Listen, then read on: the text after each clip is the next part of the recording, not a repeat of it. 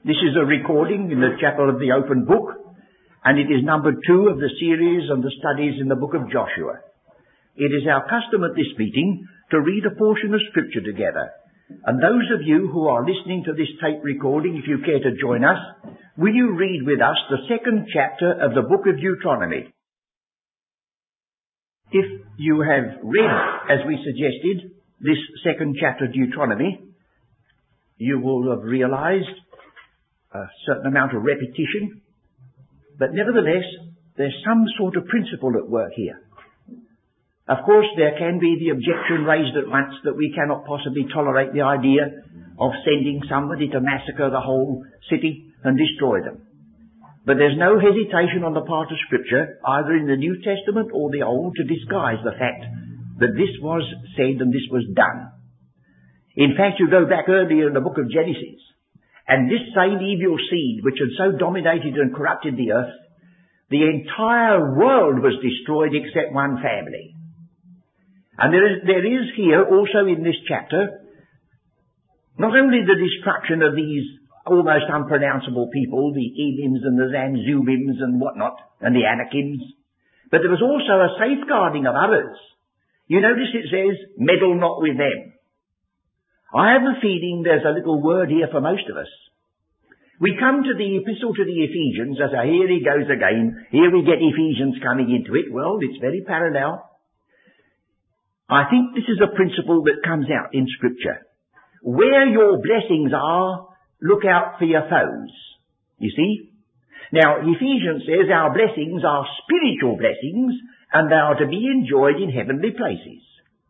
And Ephesians also says we wrestle not with flesh and blood in heavenly places, but we wrestle with spiritual wickednesses, spiritual blessings and spiritual foes. Now these foes are straddling across our pathway in the attempt to prevent us from entering into our possessions. But there are other issues. We are living in this world. And we are surrounded by those who are belonging to other callings different from our own. And you see some of these that are mentioned in Deuteronomy 2 were half-brothers, as it were, of Israel. The children of Lot. Well, Lot was the nephew of Abraham. The Ammonites, the Moabites, were relatives. Meddle not with them. I have given them their possession, and you won't have it and you can't have it.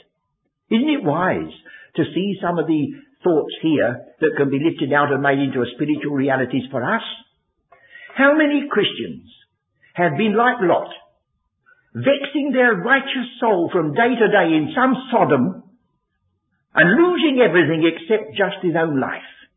And the very man who could have saved Sodom, if it could be saved, was Abraham, who never set a foot in it.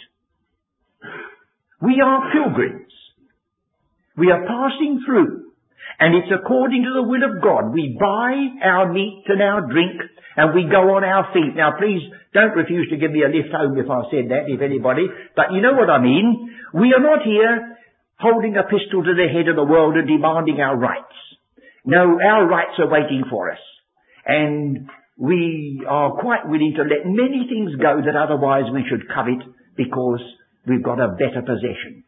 We've got the illustrations in the New Testament how Moses has spoken of having esteemed the reproach for Christ greater riches than the treasures in Egypt because he had respect unto the recompense of the reward. He knew what he was out for. He wasn't giving up anything that mattered. Well, now you'll see there are other things in this chapter if you patiently examine it. These things, you see, this particular one inherited that particular people. The passage which says they succeeded them is the very word to inherit. As Israel did theirs. They were doing the same thing. God was giving them their lands, and they were evicting one class of people only. And they were the Canaanites. And you remember when Abraham was delayed in his journey, partly through unbelief and partly through the domination of others, it says, and the Canaanite was then in the land. When Abraham got there, it was already held by a usurping seed. And that usurping seed, the Canaanite, was of the evil one. And that usurping seed in the New Testament ceases to be Anakim and giants, but principalities and powers are antagonistic, who have to be spoiled and were spoiled, and we can have no, as it were, alliance with them. And the very word, when it says, meddle not with them, the very word is repeated when we get to the inheritance in verse 24. Rise ye up, take your journey, pass over the river Arnon. Behold, I have given into thy hand Sihon the Amorite, king of Heshbon, and his land.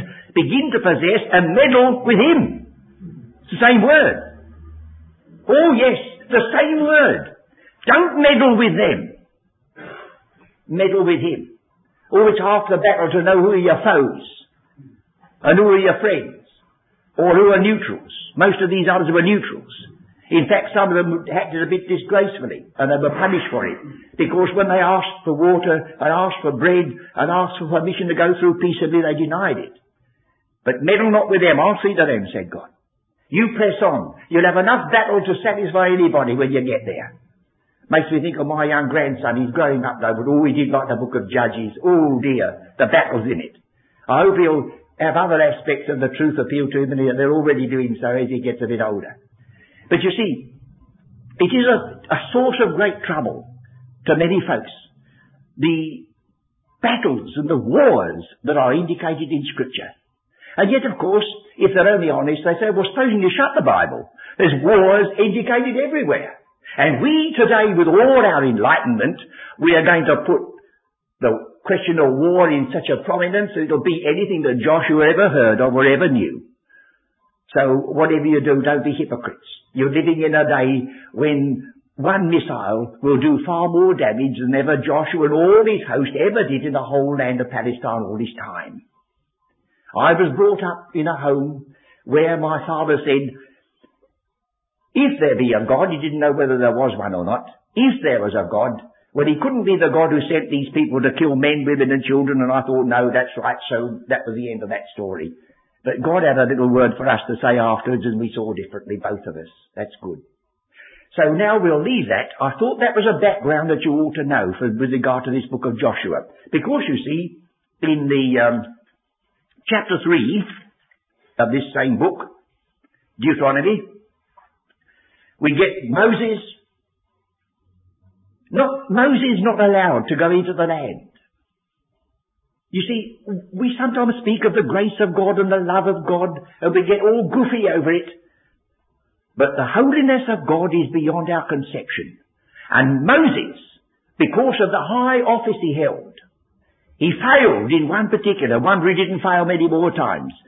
And God said, you can't go into the land, Moses. Oh, fancy, leading them out, suffering their way for 40 years and being stopped. And then I'll hear some people, the one thing they're sure about, friends, is they're going to get a crown when they get the glory. Even the Apostle Paul wasn't sure of that when he wrote Philippians, not to the very last. They won't even get half a crown, friends. And here we have it here. It says, I'll just get the last words. Verse 27 of chapter 3 of Deuteronomy.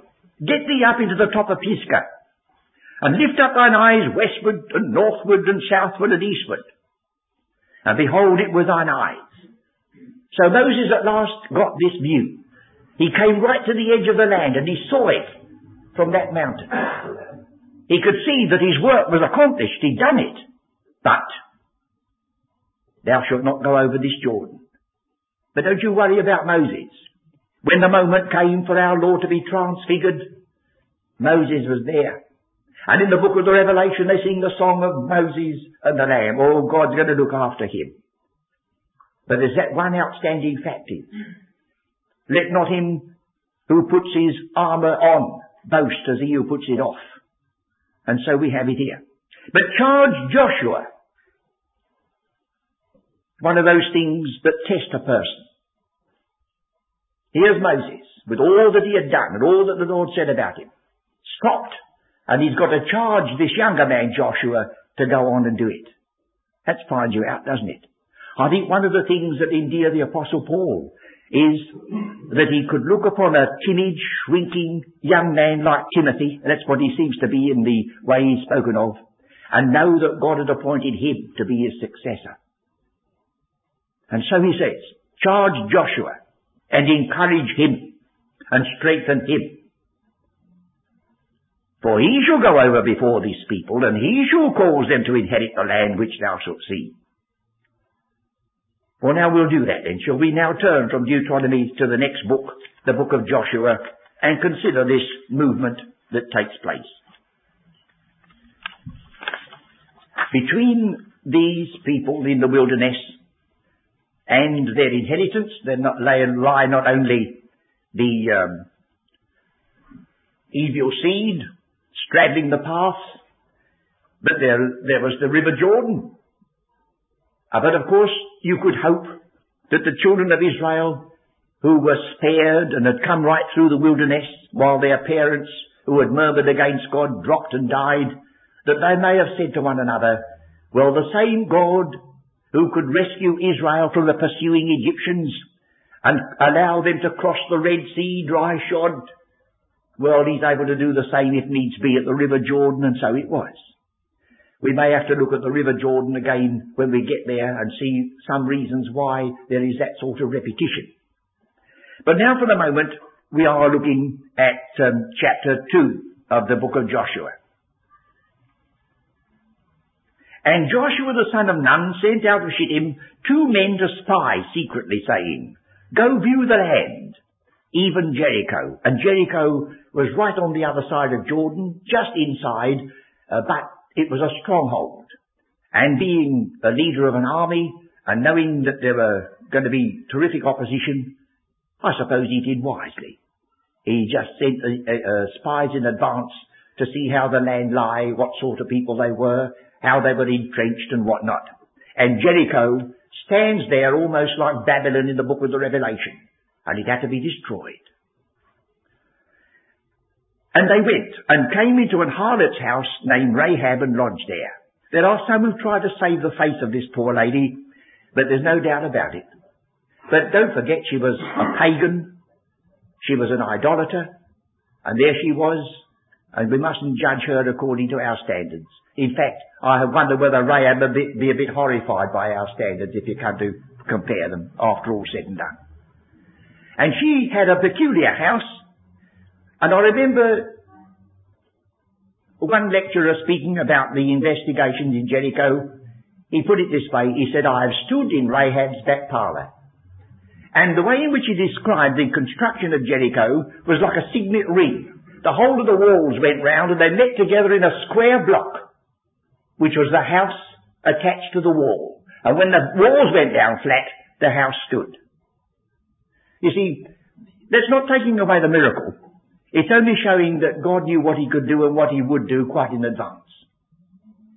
And here's this woman with the gateway all there, plying a rather evil trade, but just being like the rest of them, without hope, without God. And one of the marvels is that into the very pedigree of our Saviour, there comes 1 or 2 women. Will you turn to Matthew, the 1st chapter, and just acquaint yourself with this?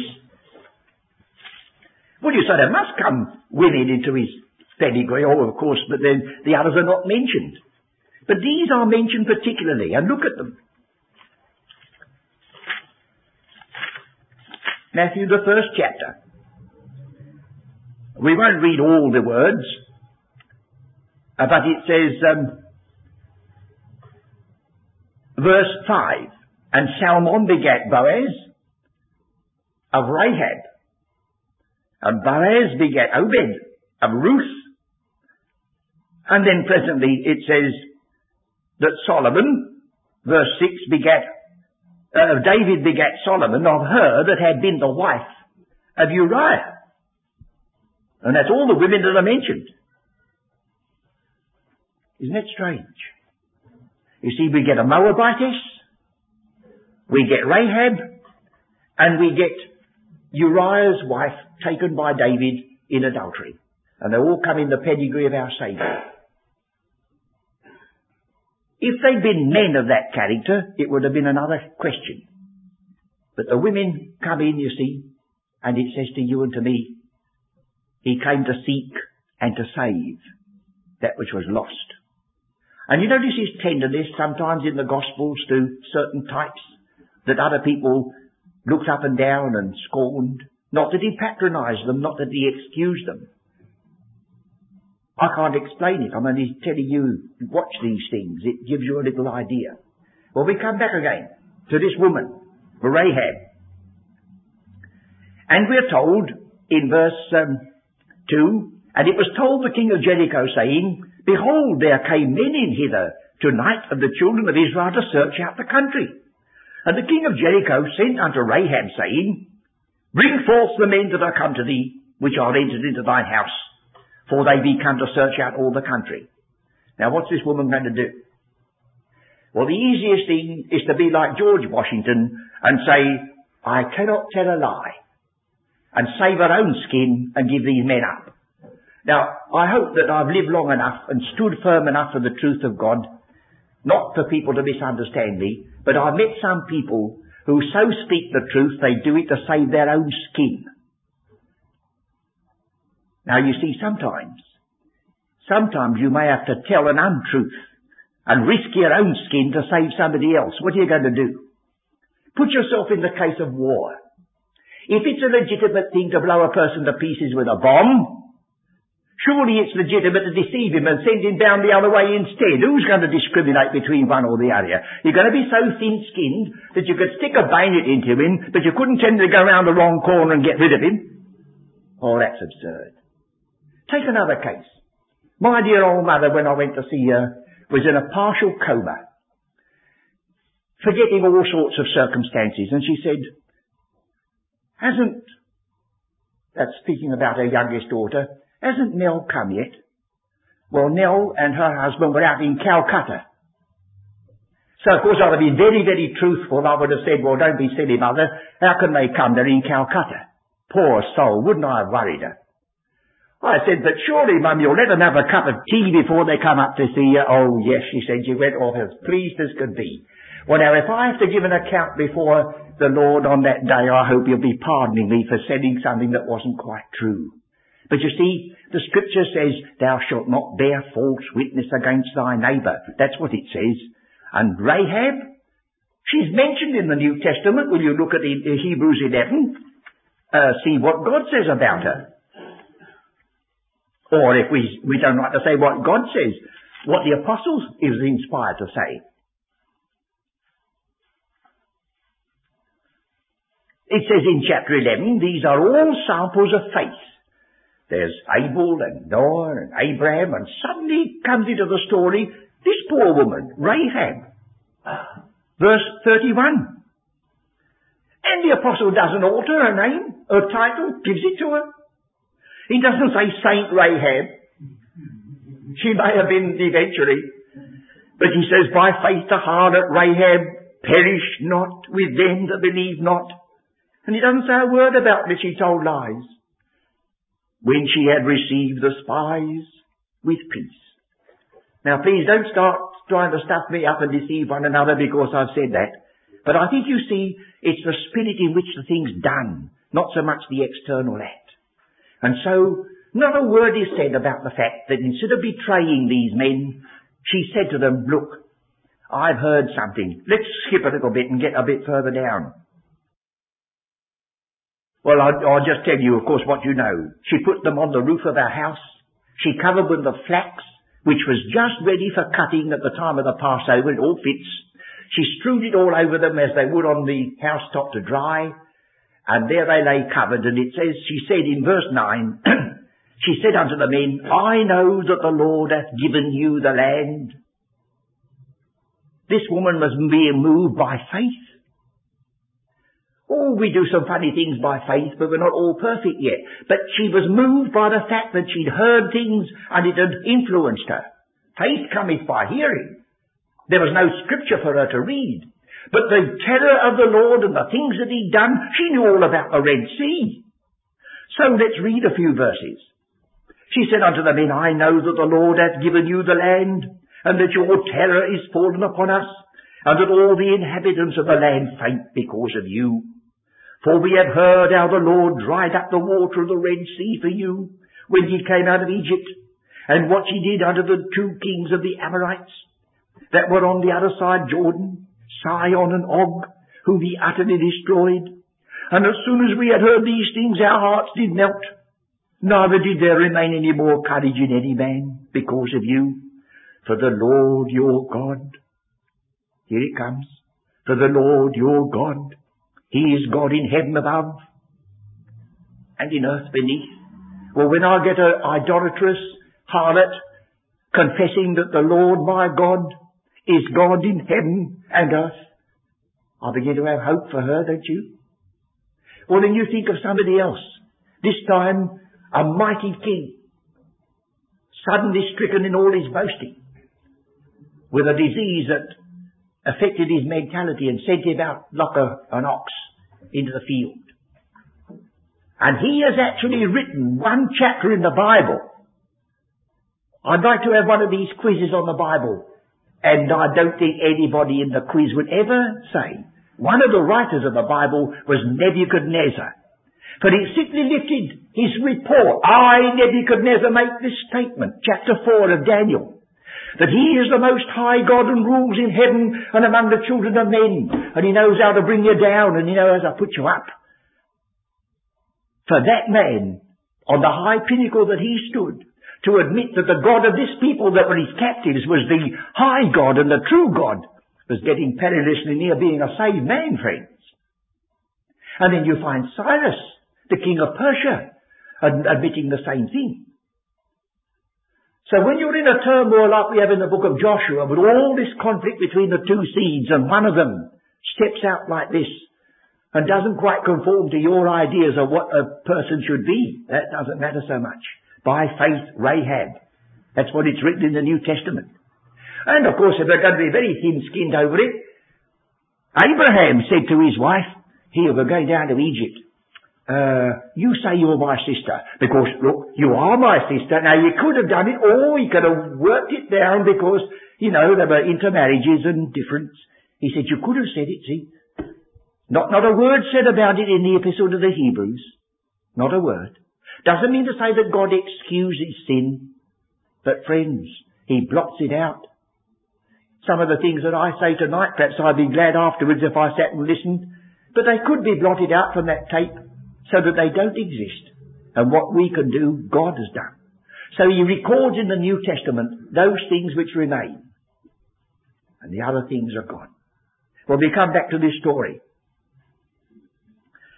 Now we're coming to the point where we get this wonderful type introduced. Verse 12. Now therefore I pray you swear unto me by the Lord, since I have showed you kindness, that you will also show kindness. Now here's a fine little trait in her character. She doesn't say me. She doesn't say me. I suppose she included herself. But she doesn't say, ooh, don't save my skin. She says that you will also show kindness unto my Father's house, and give me a true token. Now this word token has been used in a redemptive case just before, 40 years earlier. And this time it was, when I see the blood on the doorpost, when I see the blood, I will pass over you. This shall be a token. Now that was an actual sacrifice offered. But when you come to this one, give me a token, it was a scarlet thread, no sacrifice offered, no repeating. Once offered sacrifice, but looking at it from 2 points of view. 2 tokens, both representing an idea that they were protected, not by pedigree, not by anything to do with their own works, just protected by the blood shed once forever, literally in the Passover, then typically only in the scarlet thread. And then perhaps we can say this, that there we have salvation by faith, Passover. And when we get to this one, it's salvation by hope. Would you say, are we saved by hope? Well, I'm quoting Scripture, yes. It says in the epistle to the Romans, we're saved by faith. But it also says that we're saved by hope. There's a faith that looks back to a work that's finished and looks forward to the consummation that's yet to be. Now, the point that we must make before we go any further is that there's a figure of speech used here, although those who used it wouldn't have known the name that Dr. Bullinger gave to it. We use figures of speech all day long without knowing it. We are like the man who suddenly woke up in one of Molier's plays and said, have I been speaking prose all my life? He didn't know it, friends. You see? Well, here, do you know what the name of that scarlet thread is? It's the word hope. I've given you, I think, on this chart, yes, the word line is the word tikva. T-I-Q-V-A-H we spell it, and it's translated 23 times by the word hope. Now, if you're not very particular about sounding your H's, and you live right in the heart of London, you call it a rope. Oh, that's good. You've got a rope, a blessed rope. Oh, you can't say that because you haven't got the R there. But you see, that's it. That was the hope. That is the very word. That scarlet thread, they didn't call it a line. They didn't call it a rope. They didn't call it a thread. They called it a scarlet hope. And we haven't got any other hope but that one, friends. Our faith and our hope is absolutely dyed with the blood of Christ. It's blood bought from beginning to end. At the beginning, Passover on the Red Sea. At the other end, on the verge of the Jordan, there it is still.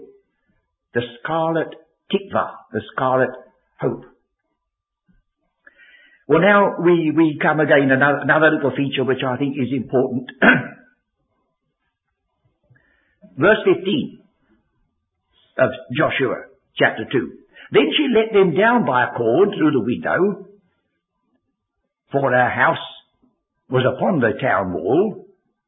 Not so much upon, the word indicates that it was built into the wall, as it were, the wall came and joined itself to it, as I said, like a signet ring. And she dwelt upon the wall. And she said unto them, get you to the mountains, lest the pursuers meet you, and hide yourselves there 3 days, until the pursuers be returned, and afterward may ye go your way. And the men said unto her, we will be blameless of this thine oath, which thou hast made us swear. Behold, when we come to the land, thou shalt bind this line of scarlet thread in the window, but notice, which thou didst let us down by. This is something that's been tested. It was a scarlet line that was strong enough and capable enough to let them down. Then they said, you keep it, and when we'll come, I was going to say let you down, but I mustn't say that, must I? Because that's another figure of speech, which is just the opposite way. No, it won't let you down if you'll pardon me. But you see, when we speak to one another, what a difference there is if we're humming and hawing about the way of salvation, or if at least we can say with a poor blind man, one thing I know, whereas I was blind, now I see. I can't explain salvation to you possibly, in all its ramifications, but I know that. And he said, look, that line was trustworthy. It's lowered us down. Now you put it in the window, all but I say everybody will see it, or that's why we're putting it there. Because you see, faith has to be tested a wee little bit, friends. It mustn't be done in a corner. I don't know what Rahab's explanation was. If they said, well, what have you got that up there for? She might have said, oh, we're getting some decorations up. I don't know what she might have said. But there it is for us. There must be, with the heart man believeth unto righteousness, and with the mouth confession is made unto salvation. You believe with your heart. You confess with your mouth. Well, this wasn't confessing with the mouth, but it was exhibiting in that window the symbol of redemption. So on the doorpost of the people in Egypt was the actual sprinkled blood. It was put there outside. It couldn't be hidden. You had to reveal in Egypt who you were and what you stood for before you went out. And this woman had to reveal before the moment came who she stood for and what it meant. And I dare say it was a tester. I can't imagine the people of Israel knowing that that army was coming along across the other side of Jordan and seeing this red cord in the window and the king being moved. I dare say it was a great perilous time. Nothing is said about it. I'm only letting my imagination run, but you can too. There it was. So it says, behold, when we come into the land, thou shalt bind this line of scarlet thread in the window, which thou didst let us down by. And thou shalt bring thy father, and thy mother, and thy brethren, and all thy father's household home unto thee. So they're going to keep their word, they said. Isn't it wonderful? And who would believe at that moment that the Joshua who was coming was going to spare the ancestor of the one whose name is Joshua, written in Matthew 1? No, he wouldn't know that possibly. And some of us may not have woke up to it, but there it is. The ways of God are past finding out, aren't they? But some of them are revealed for our guidance and our blessing. So let's be thankful if we can trace some of his ways. That's why this picture is given to us. It shall be that whosoever shall go out of the doors of thy house into the street, his blood shall be upon his head. There is such a thing as being foolhardy. We are to run for refuge, and we are to remain there while the conflict is on. But the person who is going to be as bold as brass, he goes out, well, if he's caught, well, that's his own affair, you see. But this was a little place under God's protecting care. And neither King of Jericho nor the armies or the enemy could touch them if they remained where he had placed them. Well, we're not in any house on any wall. But you've only got to read our books, and we find that every blessing we possess is prefaced by these words, in Christ. From beginning to end. And out of him, all the protection in the world is hopeless, and God will not honour it. But in him, yes. So we say, and whosoever shall be with thee in the house, his blood shall be on our head, if any hand be upon him. So they make this mutual covenant. And if thou utter this, our business, then will we quit of thine oath, which thou hast made us swear. And so she said, according unto your words, so be it. And she sent them away, and they departed. And I'll be glad now, it says, and she bound the scarlet line in the window. And she bound it. You know, there are such things as granny knots and that come undone. But she didn't, she bound it. She got a faith. It didn't go very far yet. Not at the moment, but she got a faith that had already got this fixed. That is the emblem of my hope and salvation. Well, that's good. After that you may grow in grace. After that you may put away some of the evil things that once you practiced in your ignorance. But here she bound it. The scarlet tikva. The scarlet hope. Isn't it a wonderful thought that that word line all the time is the word hope that comes so many times in Scripture? And they went and came unto the mountain and abode there 3 days, until the pursuers were returned. And the pursuers sought them throughout all the way, but found them not. So they returned, and they came to Joshua. They explained to him all the things that befell him. And they said unto Joshua, truly the Lord hath delivered into our hands all the land, for even all the inhabitants of the country do faint because of us. As this woman said, our hearts melted when we heard what was happening. And it depended on whether you accepted it and believed and stood, or whether you antagonized it as to the consequences. Well, whether there are other lessons that I've missed, I dare say there may be, but I've tried to pick out a few. And you'll see on this chart that now we're ready for the next movement. Before Jericho is reached, Jordan has to be crossed. And here we get a wonderful series of types and shadows that will exercise us, I trust, when we meet together next time. But I would like you to notice 2 words that stand out in this before we come to it next time. I don't think we should ever be tired of the fact that our Saviour, who stooped so low for us, is highly exalted. And you see it says, the second line down in the chart, this day will I begin to magnify thee, Joshua. And then verse 14, in the exact spot in the structure, on that day the Lord magnified Joshua.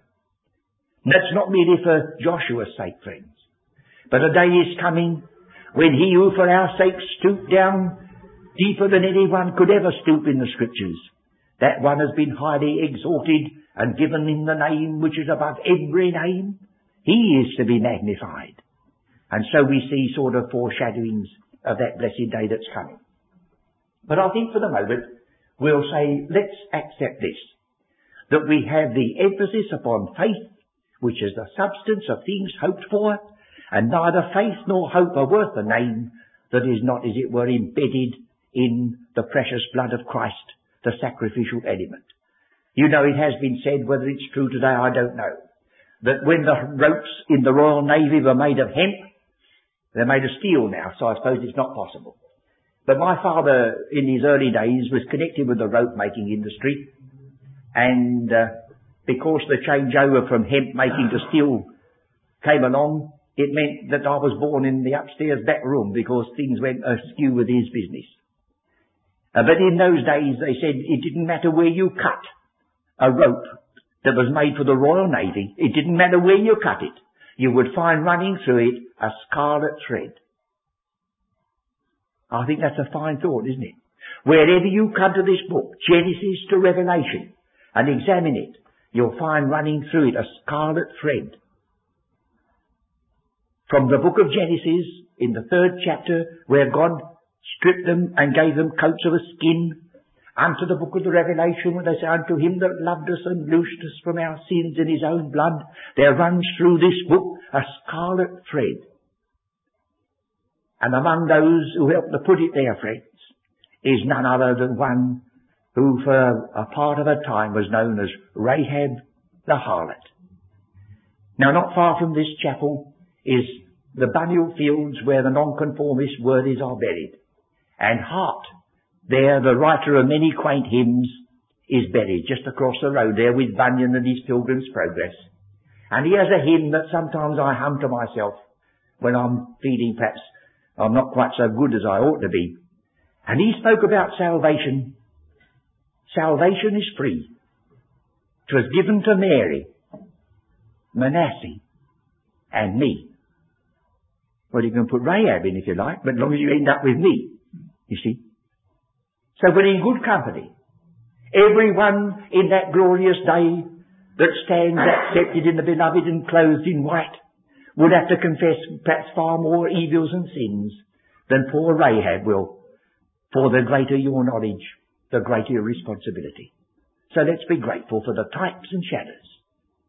And may we be able to enter into the wonders of the teaching of the book of Joshua that so anticipates the salvation brought us through the greater one whose name is Jesus.